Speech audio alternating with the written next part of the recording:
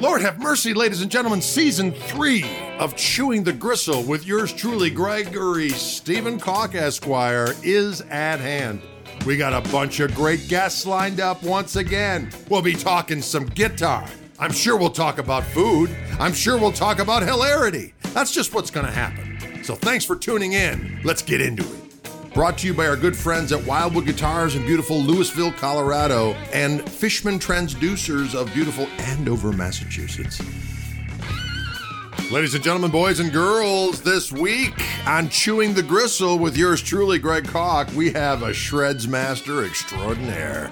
You've seen him with doggone Marilyn Manson, Rob Zombie, and of course his own prodigious solo career. Ladies and gentlemen, John 5, we ride.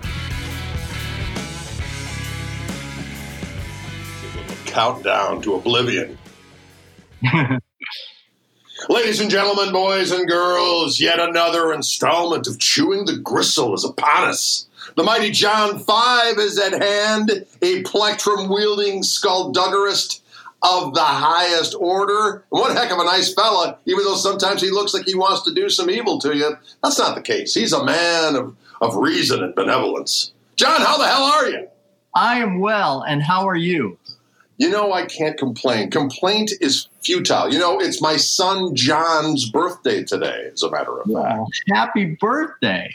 He is 18 years of age, but he is your namesake. His name is also John, a powerful moniker. And I appreciate you naming him after me. Yes! So what are you doing? What's going on? What's the latest? Well, you know what? Just, I'm picking and grinning, and I just did a long tour and with my band, and then I did a bunch of shows with Rob Zombie. I am home for a little while, and I really am enjoying being home right now. It's just a lot of fun. It seems like I get to play more guitar when I'm at home than when I'm on the road, because I understand. As you know, there's this, that, and the other thing you have to do on the road, but you have to do this, that, and the other thing at home too. But it seems like there's a lot more, time to play guitar. And what I'm doing is I'm slipping sleeping pills into my wife's dinner so she falls asleep early so I can play guitar. So it's wonderful. And just so you know, that's not weird. No. Players that are married. So I'm like, oh, honey, you're sleepy at 7:30? That's okay. I'll just be right here playing guitar. Yeah, you know what? Isn't that awesome? A guitar never gets old. It's always the best thing. Yes, absolutely. You wake up in the morning, you get a little coffee, you sit down and go, oh, what's this? And just a little noodle, and it just makes the world right again. It really, it's so true, because even since we were kids, it's kind of like our whoopee, if you will. We still get to carry our whoopee around, right? But our whoopee is a badass, guitar. So it's wonderful, but it does give you that childhood, that comfort. The same as any kind of toy or blanket that we had when we were kids, but ours was a guitar, and we still get to carry it around. It would be weird if I was carrying around a blanket right now, and same with you, but it's a guitar that makes us comfortable. Although I think we could pull it off. I think so. You go first. I'll start a new fad of being bedecked with blanketry. Yeah. So let's talk a little bit about your background. You're from Michigan. I am. Grosse Pointe, Michigan. Is that right by Detroit?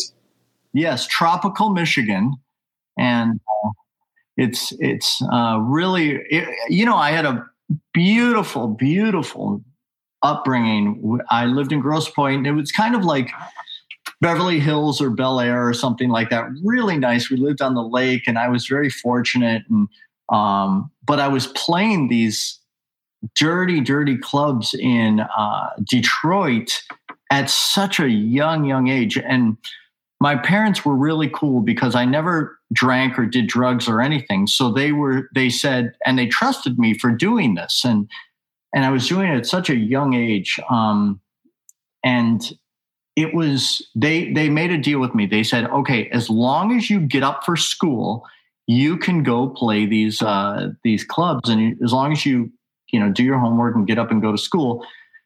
And, as you know, these shows, sometimes they end very, very, very, very late, and school starts very, very, very early. But I would always get up because I knew as soon as I didn't get up, that was going to be the problem. And, I learned a lot playing these clubs early on, what to do, what not to do, and what to watch out for, and things like that. So it was great experience, and I'm glad I did it. Did you ever run afoul of your parents to get bad grades and they take your guitar away? Because I certainly was a victim of such retribution. No, because I never got good grades anyways. Excellent. So it kind of worked out. I had that strategy. I was like, well, listen, if I get horrible grades, my bar is very low. And that's what I did. Well, so it sounds like your parents were supportive. I mean, I always say that my parents were supportive, but yet they tried to do everything they possibly could to dissuade me from being a musician as my livelihood. They thought, yeah, it's fine that you like this and yada, yada, yada. But, they thought I was going to be, destined for some kind of just, horrible, downtrodden, penniless existence. And of course they were right. I'm just kidding. Actually, it's panned out. But I mean, so how are your folks in regard to all that? Because it sounds like, you came from a place where they probably had expectations of you being some, professional, whatever, doctor, lawyer, merchant chief type of thing. Model. Right. There you go. Exactly. Strutting your stuff on the walk. Olympian. What else were they hoping for? Things like that. But they were, I wasn't a bad kid, and I was always respectful, and I never really talked back or anything. I just, at such an early age, just like you, I just was so obsessed with the guitar, and I just was really, really into it. And I think they just wanted me to be happy in life. And so they never,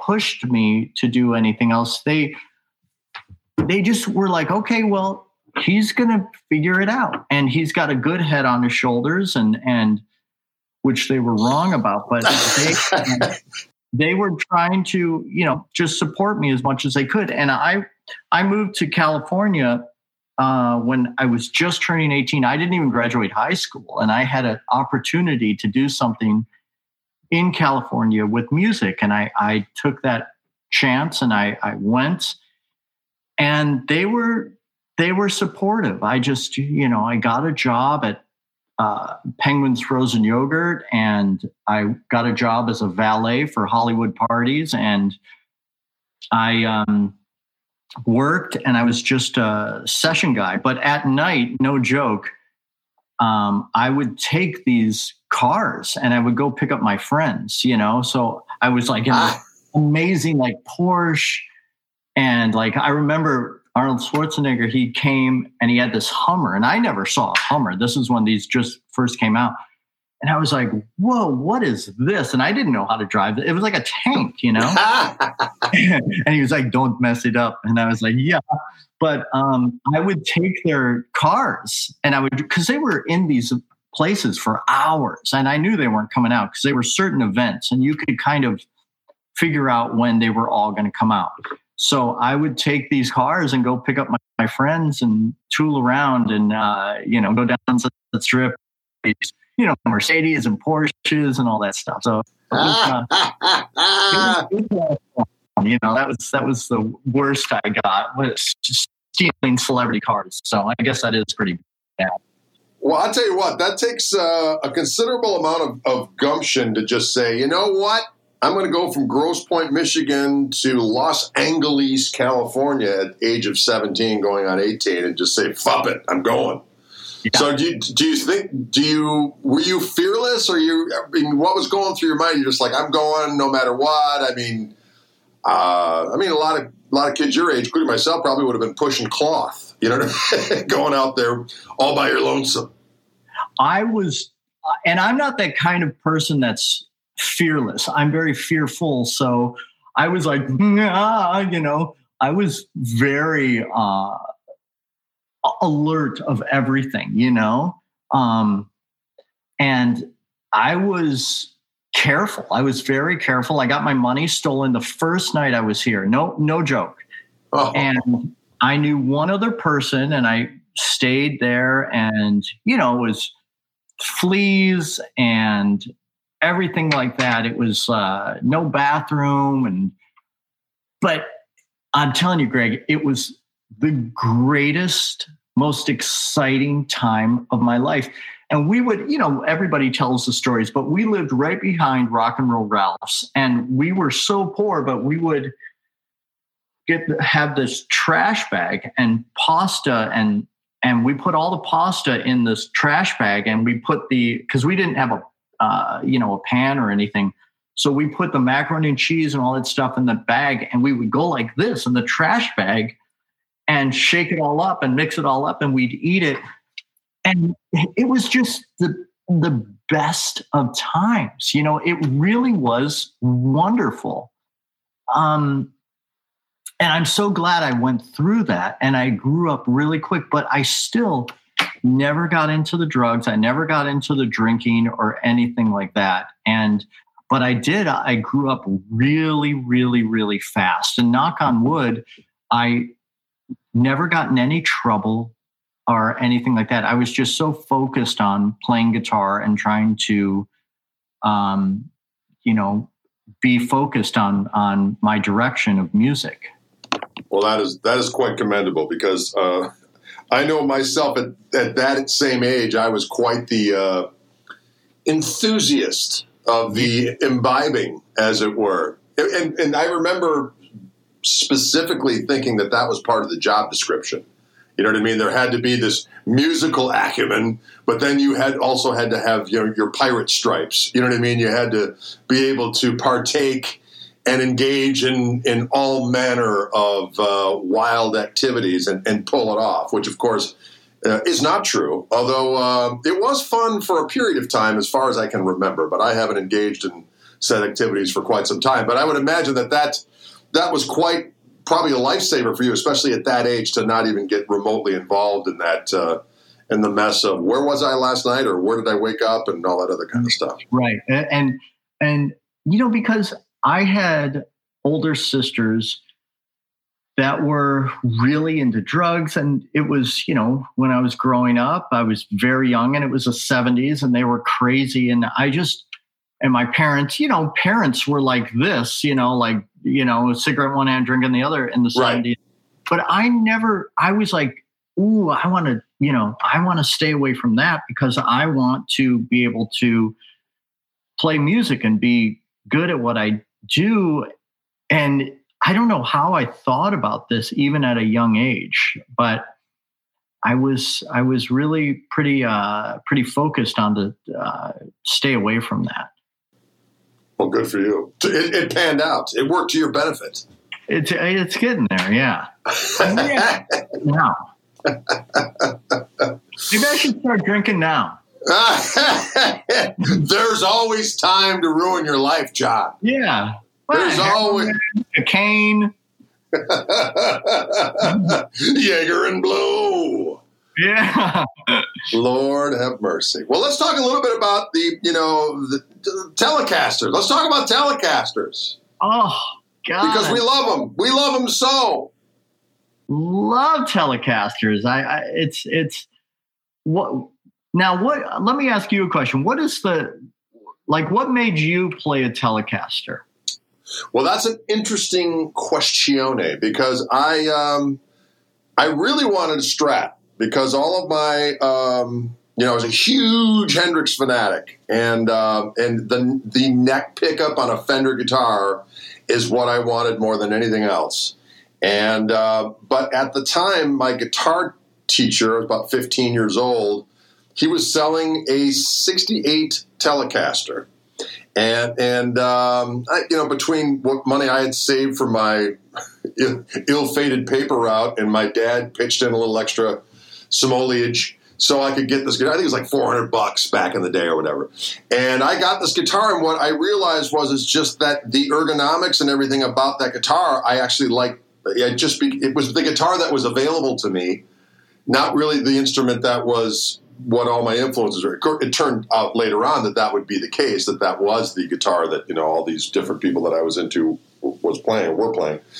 But it was just the Fender guitar that was available to me. And then when I just got so used to it, I got so used to being on that neck pickup and building it up, and then going to that bridge pickup and having like onboard channel switching. You know what I mean? Milk it on the neck pickup, go for the jugular on the bridge pickup. Do a little twanging and funking in the middle, and you're all good to go. And so that's really where it all started for me. It wasn't like all my idols played tellies and I wanted them. It was the Fender guitar that was available. It's funny because my story is the complete opposite. I loved the Telecaster, and because, I watched Hee-Haw, and I was just like crazy about the Telecaster. I was like, oh my God, I want one of those, so bad. And I got a Stratocaster. Seriously, I got the cream Strat with the black pickguard with the white knobs. It was like, probably a 76.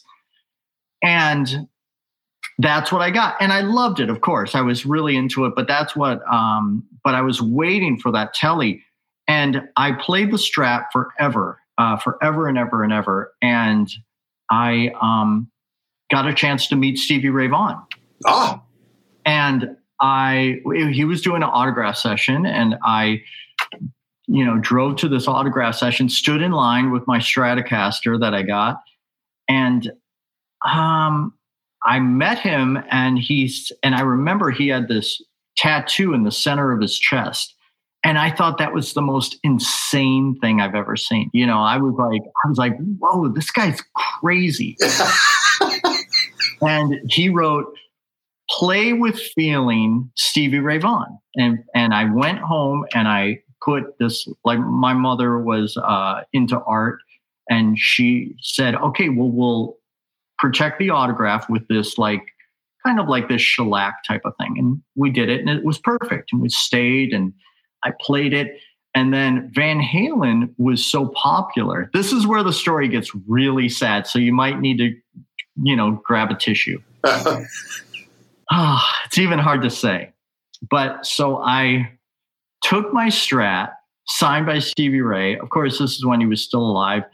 And I traded it for a Kramer Focus. This beautiful American-made Stratocaster signed by Stevie Ray, and I, traded it for a Kramer Focus. But, back in the day, 70s Strats were a dime a dozen. Stevie Ray was a young man. It probably totally made sense at the time. And still, in retrospect, knowing what things were going for, that makes sense. But, Yeah, I still cry about it. And my wife's like, "What's wrong? Why are you crying?" I was like, Stevie Ray and Kramer Focus and I've got an interesting Stevie Ray story as far as signatures and weird things that he wrote. So a buddy of mine from town here is one of my mentors, a keyboard player by the name of Junior Brantley. Ended up leaving town and playing with Fabulous Thunderbirds. And then while he was in the Thunderbirds, this is like in the late 80s-ish, and Reese Winans apparently had a gig or had some kind of conflict, and so Stevie hired Junior to cover this weekend's worth of gigs, wherever it was. And so my buddy Junior was home between tours and getting ready to do stuff. He's like, "Greg, I got to play with Stevie Ray Vaughan. Do you have any of those records?" I was like, "Absolutely. You can borrow the records as long as you get them signed for me, right?" So he grabs the records to learn the parts. So he plays with Stevie Ray. He goes off, and Junior ends up moving. I don't see him for like another 15 years. I don't even know how long it was, but we did this thing about I don't know, 15 years ago, maybe it was. I can't remember exactly when, but it was the first time I really saw Junior. I'd forgotten all about these records. So we're doing some kind of, Milwaukee homecoming blues thing, and Junior was on the gig, and Hubert Sumlin, and all these people. So we show up to do the thing, and there's Junior. He goes, Gregory, I've got your records. I'm like, what? and so he hands me these records, and I swear to God, I got them right up here. It says, to Greg, have a nice life, Stevie Ray Vaughan. Is that wild or what? Nice life. Have a nice life. That's hilarious. It's just so weird. Like, wait, is Stevie mad at me? Right. Yeah, exactly. Like, have a nice life. Yeah. Have a nice life. Oh my God, what a great story. But I don't know if I'd be mad at Junior for holding those records for so long, or Stevie for having a nice life. Well, I think that was kind of his standard, right? Or the other one he said, it's like, have a nice life, and the other one is love yourself, Greg. Love life, or whatever. But the point is that he died. I love Stevie Ray, dude. Oh my God, he's like one of my favorites. Just like, what a brilliant musician. Unbelievable. I just love him. And just like you, growing up, it was all Hendrix. That's all that it was for me. It was just Hendrix. That's it.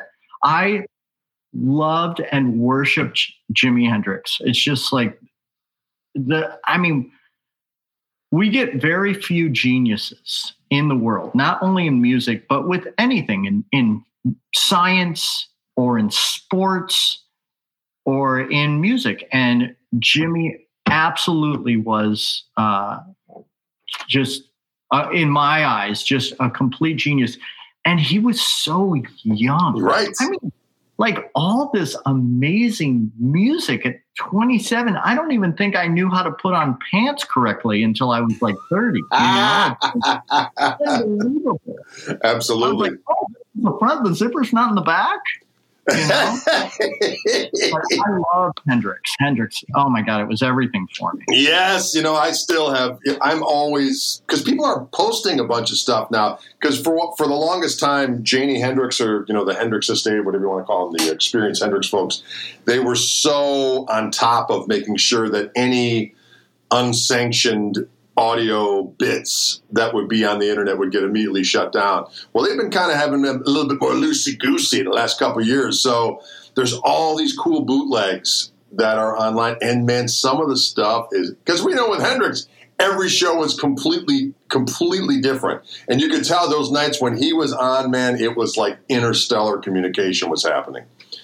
And then there's some cool things on the old Instagram. There's some weird, like, totally Hendrix fan based stuff where you're seeing all these pictures you've never seen before. But my favorite part, I don't know how you feel about this, but this is one of my favorite things. I love the fact that they show him going on stage through the crowd, holding his own guitar, putting one up against the Marshall, and then there's like just chords on the ground. Like you see the mic stand, it's like plywood. It's just so Wild West. It's awesome. It was so primitive.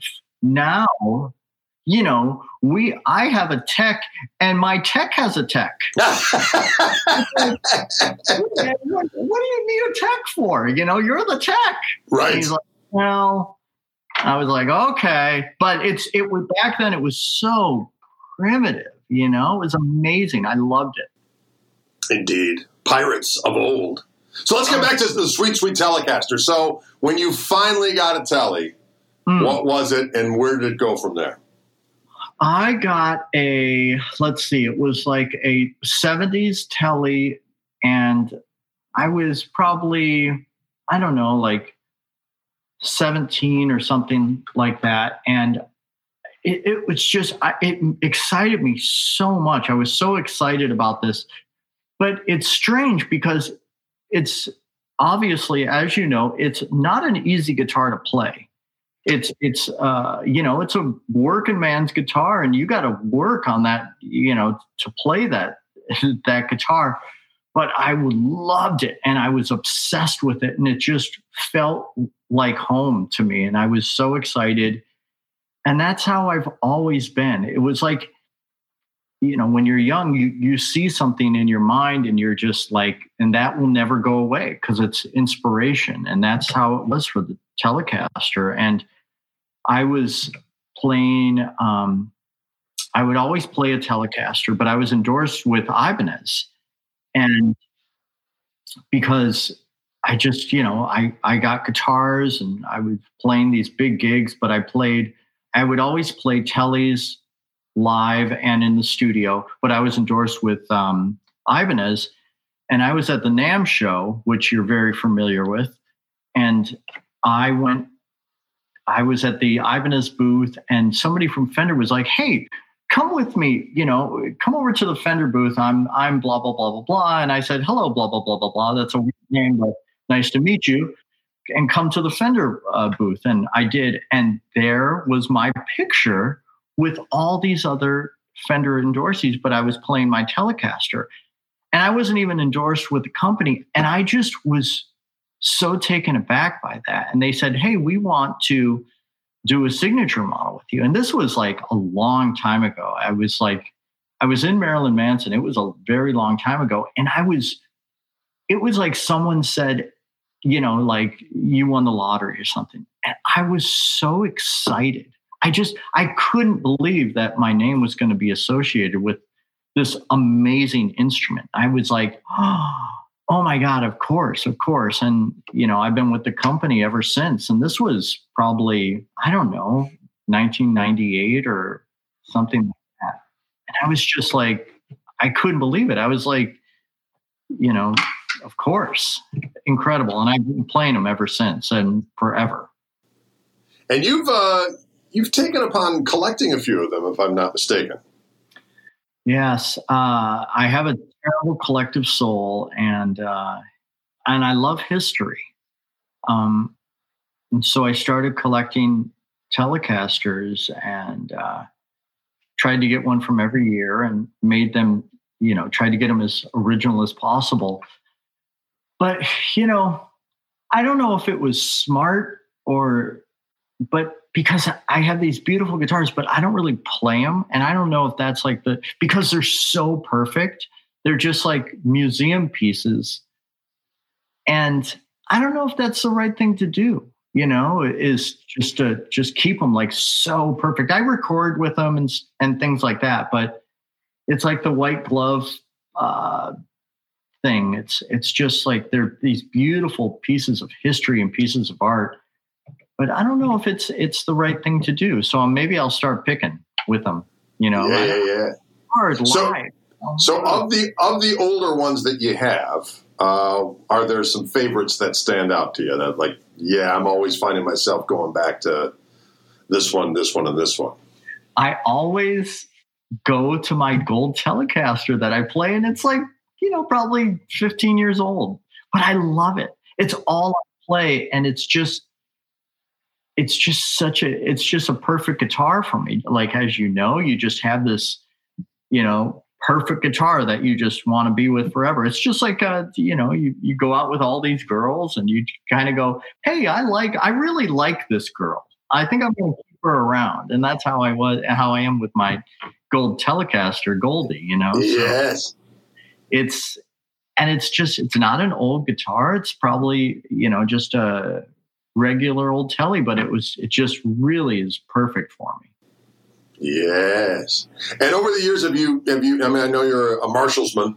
Have you toyed around with different amps with your Telly sound and so on and so forth? Or what are your thoughts in regard to that? Do you use different stuff?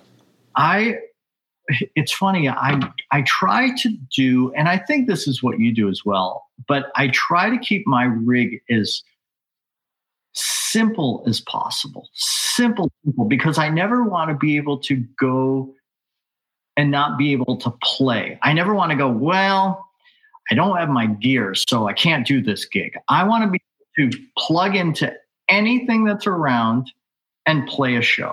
And I've always been like that. I never wanted to depend on any rack gear or any amp or anything like that. But I've always played Marshall, and it's very stock, nothing out of the ordinary. And I just wanted to play stock, pedals. I don't even have any rack. I just have a couple pedals, Marshall and the Telecaster. And I was doing a big show, and we were going from Phoenix to Los Angeles. And we got to the show in Los Angeles, and the amps were just completely fried. I mean, they got so hot, and they just were screwed. And my tech and everybody was freaking out. They were like, what are we going to do? We're at, I think we were at Irvine Meadows, and there wasn't, it was late after we did our sound check and stuff, and Guitar Center was far away. And I was like, just give me any amp. It doesn't matter. Give me an amp. And we were touring with Korn, and I said, hey, can I use one of your heads? Not like 2 or 3, just give me one. And I just plugged in, and the show was great, and having that kind of mentality is good, because I don't want to rely on anything, I got to have this or that, the other thing. I've always been like that. But yeah, Marshall has always been it for me. This is right there is my head. So do you like to do a situation where you set it clean and then use pedals, or how do you like to run it? I like to run it that kind of Pete Townsend dirty.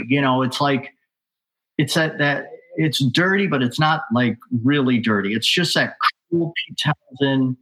And I always say that because when you play live, I just want it to sound clean. I never want it to be like, what's he playing? I just want it to have this nice, crisp tone where it will project. Like The Who was so loud, but it sounded so good, And then for solos, I'll kick on a little overdrive, and it will be just wonderful. And I just try to run it not too distorted when I'm playing rhythms and things like that.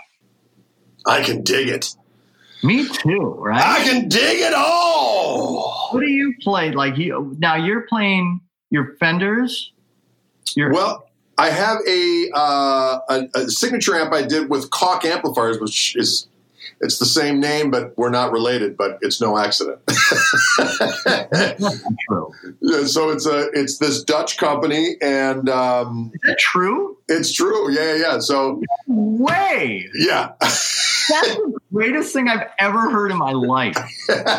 I was at the Music Messe over in Frankfurter, and Dolph Koch and his lovely wife came up to me, and they're like, "Hey, we're big fans," and yada yada yada. I said, "Well, that's funny because I used one of your amps when I was in Italy, some damn place or whatever, and I loved it." And they're like, "Wouldn't it be funny if we worked together?" I was like, "Yeah." And so for that show, I borrowed one of their amps, and I loved it. And so we started shooting the breeze, and I said, "Hey, I got an idea." And so I just gave them kind of a recipe for what I thought would be a really cool amp, and they knocked it out of the park. So I go to my gigs with my guitar, a chord, and that amp, and I'm donezo. It's the clean sound is magnifico. The lead sound is great. There's a boost thing on it that totally works, and then it's got harmonic vibrato on board. The reverb is killer. So it's been great. And then they were like, "Well, we have the same last name. What should we call the amp?" And I said, "The Greg." So it's the Greg. That is the greatest story ever. I love that. Oh, that's so cool. That is really, really cool. What a great story. What do you think about those fractals or what's the other one? The German one. There's the fractals. There's the what is it? The Kempers and all that stuff. Kemper. Thank you. What do you think? Because they, I hear they're great, but I am so I just don't really know how to use that stuff, and they, it scares me a little bit. I know people that use them, and they sure sound great for them. And I don't have anything against that type of technology per se. I guess the last time I heard it, my buddy Johnny A was using, I think it was a Kemper, yeah, but the floor, maybe the floor version of the Kemper. And, just nice reverb delay type of thing. The only thing I find is, if I'm really being picky about that stuff, is that it just misses the kind of, the real 3D sparkle on the high end. But maybe that's my ears after years of being destroyed. That I'm, but they sound really good, and you could do all that stuff where there's so many situations where people are playing where they can't make any noise on stage because of everyone's got in-ears and they want no volume from the stage, and totally makes sense for that. Or they're able to kind of do the stuff where they program everything that's on the grid, so it's automatically changing sounds for different parts of the song. That's way more than I need. So that's what terrifies me.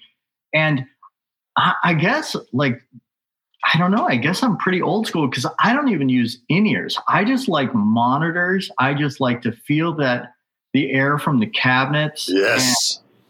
And, I think that's what it is. That's what excites me as well. Right.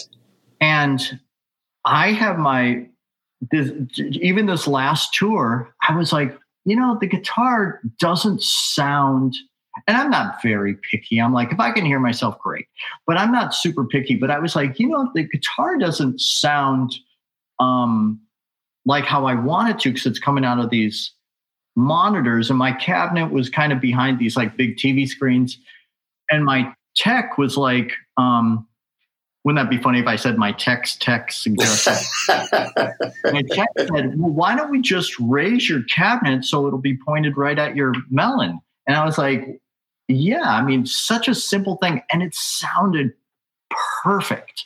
And I'm just so old school that way. I just got to hear my cabinet and feel that air and everything like that. I'm with you. I love it.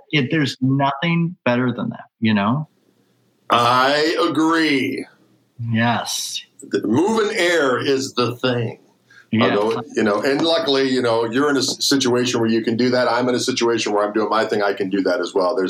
I think there's a lot of individuals that play with other individuals that perhaps that kind of on-stage volume is verboten. But hey, that's their thing, John. They can deal with that.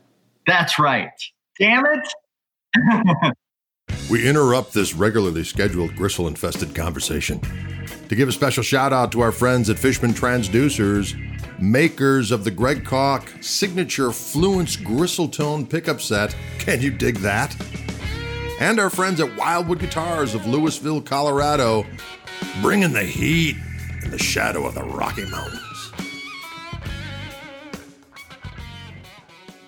So of the various iterations of your Fender signature model, what is the one that's the most current? Or when was the last time you tweaked it? Because I know you've done a few different ones. Well, I have, I always wanted to have a guitar that the kids can afford, because I want to keep this guitar thing going. And it's scary because, what if this is, I just always want to keep the guitar going and going and going and try to inspire some kids just like, you've inspired tons. And I just want to inspire some people to keep playing guitar. So Fender made these guitars and I wanted to do a Squier version so kids could afford them.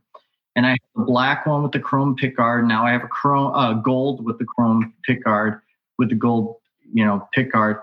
And they sold so well. And it made me so happy because these kids are playing guitar, and it's affordable. It's affordable. It's like a really expensive dinner or something, the cost of these guitars. And it just was wonderful. And now this is really cool. So Fender is coming out with this Ghost. It's called the Ghost Telecaster. It's all white. The neck is white. Everything is white on it. It's really cool. And there's red binding around it. And everything is white. The pickups are red to match the outline of the Telecaster. But even the fretboard is this beautiful, beautiful white. And that's going to be coming out next year. And the The case is all white and the inside is red. It's really, really beautiful. It's called the Ghost, and Awesome. and that's going to be coming out soon. And I used the guitar in my new video. I have a record coming out October 29th, and I have a new video out called Que Pasa that I'm using the guitar. And it's super exciting. It's something like what they've never done something like this before. So that's going to be coming out soon. And it plays great and it sounds great. And there's not even dots in the neck. It's just completely just white. But we do have the, of course, the fret markers and stuff on the right on the side, because that would be really difficult. Yeah, that'd be scary. That would be scary. Here you go. Jam. Yeah. So, it's really, really fun, and people. That would be another frightening aspect of the Ghost. Yes, exactly. The color, the name will scare you, but so will the fretboard. Exactly. Frightening indeed. It'll tap your soul. Have you seen those guitars with the frets that are like curved and stuff like that? Yes, I have. There's the curved, they're all the True Temperament. Wasn't that the company from I think they're in Sweden or something like that, where they do where they're all kind of, it's crazed. Why is that? I never really understood what that is. It's to make that. On? I think that because, technically no guitar is intonated perfectly. So with this way of doing it, it's like perfectly in tune. And from what I understand, I didn't go so far as to go, because I was talking to the guy one time, and apparently Steve Vai got a couple of guitars with that on it and some other folks. And then, of course, the fan frets, that's a whole nother thing. But hey, you know what? I'm pretty old school in that regard too. I wouldn't know what to do with such savagery. I wonder if it has to feel different, right? Yeah, you would imagine. Yeah. I played one of the ones with the True Temperament, and I don't really recall being that knocked out one way or the other. Like, oh, this is pivotal. You know what I mean? It's kind of like, okay. But I'll tell you what, when you're looking down on it and it's all swervy, you feel like you're tripping. So yeah. There's that. Maybe I should put those crazy frets on the white neck. There you go. Add another aspect of difficult, supernatural activity. Oh, it's great. Well, I am curious about when you're out in California, you're a young lad, you start working with some folks, and now your first really huge gig, though, was with David Lee Roth. Am I right? Was that like the first time where you were like, this is getting to the point now where I'm, big time? I think the very first professional gig was Katie Lang. Okay. And it was like, we had a private jet a couple times, and we had, a couple nights at Radio City Music Hall, and we had a chef and a masseuse. Well, that's big time. That all sounds big time to me. And I was like, whoa, this is pretty cool. So it was, Madonna was backstage and Peter Gabriel and all these people. And I was like, whoa, this is pretty cool. I could get used to this. And then when I joined other bands, I was with Halford and Roth and all that stuff. And I was like, what, you don't have a masseuse? What's going on? Where's the masseuse? This is bullshit. Macaroni and cheese in a garbage bag. That's what I want. That's what I require. Like this. Hey, but yeah. So were you at Rob Halford with Ray Riendeau? I was. Yeah. Oh, good old Ray, bless his heart. Yeah, he is a wonderful, wonderful musician. And I was with Halford, and Trent Reznor produced our record, and it was wonderful. It was it was a great time. And while I was with Halford, I was also playing with David Lee Roth. So it was like we would split the time, and it was crazy because I was like, whoa, what's happening? You know, I like it all was just coming at me quick, you know, and it was very exciting. And, you know, because Roth was my hero, you know, with Van Halen and all that stuff. Just like, you know, it was like, oh my God, this is crazy. This is insane. Because I never, you know, thought that anybody would ever even know my name. I just wanted to be a session guy. And it was just like the old saying, it was just happening all so fast. And then I got a call from the Marilyn Manson camp and started doing that. And still no chef or no masseuse on that, but you know, it was okay. I guess I could do this, you know. Right on. So when did you start finding your look and the way you present yourself and so on, all that kind of stuff? Was that always part of your thing, or did that come as a result of the Marilyn Manson thing, or how did that all develop? It's funny. Being in Grosse Pointe, I always, you know, I loved Kiss and all that stuff. So I was always dressing up and all that stuff, even when I was playing these shows in the clubs. But how I talked about the clubs in the early part of the interview, there was this band from Detroit, and they were called Vampirilla, which is a very cool heavy metal name. But they all had long black hair down to their waists. And they were like 26. So I was like, whoa, these are like old dudes, you know, this is crazy. And I auditioned for them, and I knew all the songs and I could play perfectly, but I was like 15. I was so young. I was like nothing, you know, and I had this short haircut and I wore like Polo and Brooks Brothers, and they would put a wig on me, a black haired wig down to my waist, and I would play, you know, all this stuff. And I was really little, but it worked and people bought it. You know, they didn't know. I just went to this like prep school and stuff like that. So I was always kind of into that, you know, look and getting dressed up even before any of this happened, you know. But got it. There's funny pictures of me with this long black hair, you know. Awesome. So then when you got to California, it just kind of continued from there, and you just kind of started doing sessions, and I would do them for next to nothing. Like I would play these sessions for like, you know, less than half of what everybody else was charging. And I would get done really quick, and I just was so focused, and I was concentrating, just tried to never mess up. And I was reading music and all this stuff. So everybody started using me because I was so inexpensive. They were like, this kid will come and play for like, you know, a sandwich and a couple bucks.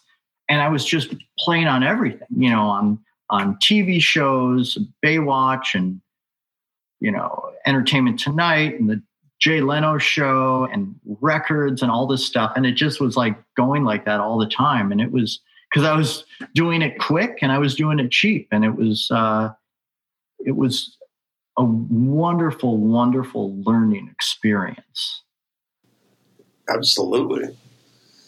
What kind of stuff were you learning? Just obviously you're out there and you're just kind of learning on the fly, but were you checking out different players when you were out there? Are you adding stuff to your quiver, if you will, of lickery? Absolutely. Oh my God. That's the thing that I love. I love to learn. I'm always learning. I try to learn something new every couple of days. And, you know, just like you know, like when you learn something, you're like, oh, that's really cool. I love that thing. But then you can forget it if you're not playing it all the time. So I try, whatever I learn, I try to put it into a song. So I do the same thing. I understand completely. Yeah. And so I like will play it and I'll never forget it because I'm always, if I learn some really cool guitar techniques, I'll be like, oh, okay, well, you know, I'll put it in one of my instrumental songs and I'll play it all the time.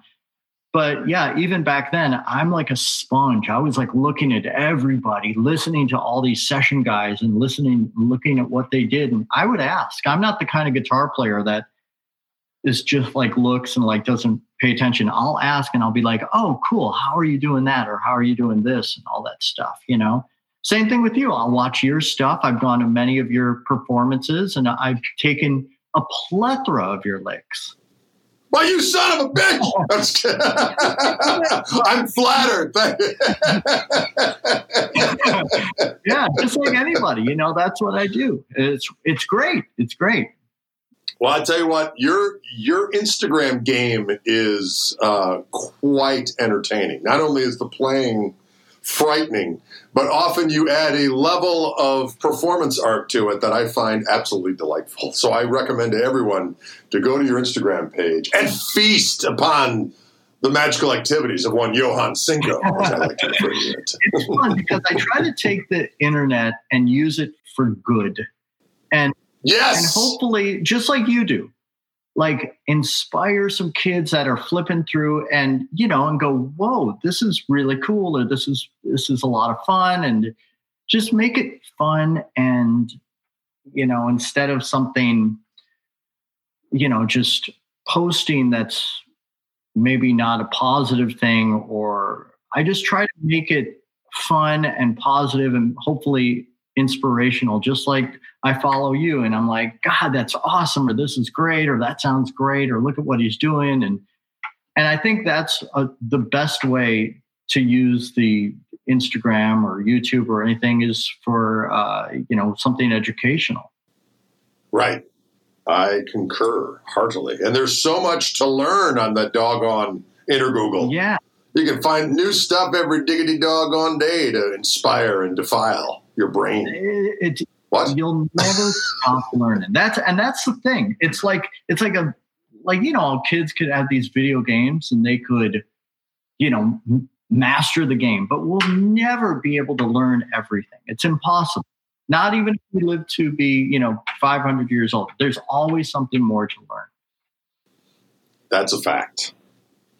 Well, let me ask you this. We're talking about a lot of times on these chats, we talk about what the last year or so has been like for you in terms of not being able to travel because of COVID-19, and wondering what you were doing during your COVID sabbatical. I see everyone's kind of doing it. You just mentioned you were on the road for a while, but now things seem to be getting weird again.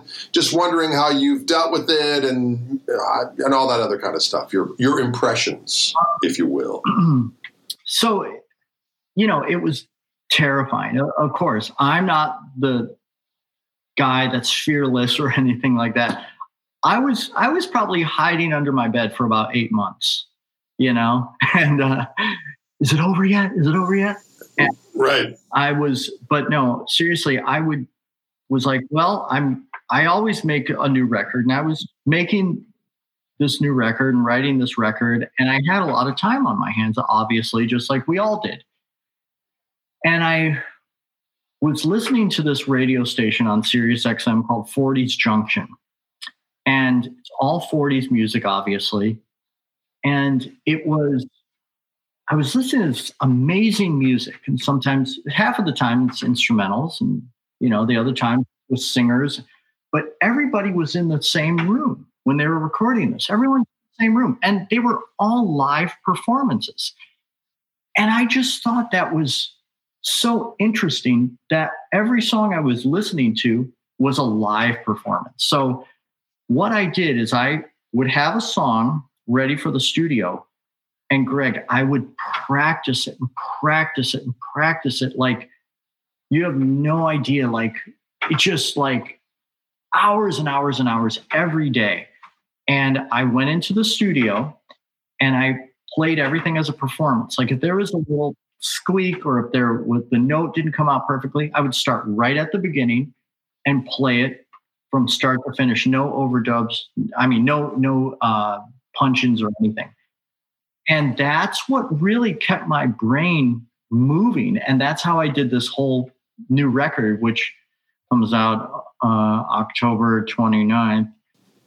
Yes. It's called Sinner. And like when you listen to this, it's a performance. Everything is a performance. And we did like How High the Moon, Les Paul, Mary Ford. We did, Georgia, and we did all these other like really cool songs. And then there's a bunch of crazy heavy stuff on that. But it was such a challenge because it was just like boom, boom, from beginning to end. And that's how I spent most of my time and really perfected that. And I would imagine myself like it was the 40s. And it's like, just imagine if you're in this orchestra of people and one guy keeps messing up. You're like, oh, geez, we got to keep, we got to go back to the top or something like that. Those guys, think about that. Those guys had to be on their game.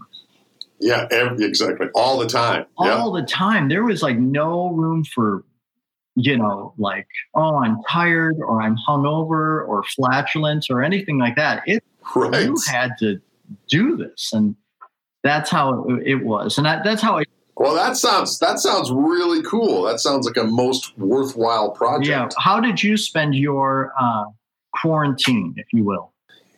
Well, I was fortunate from a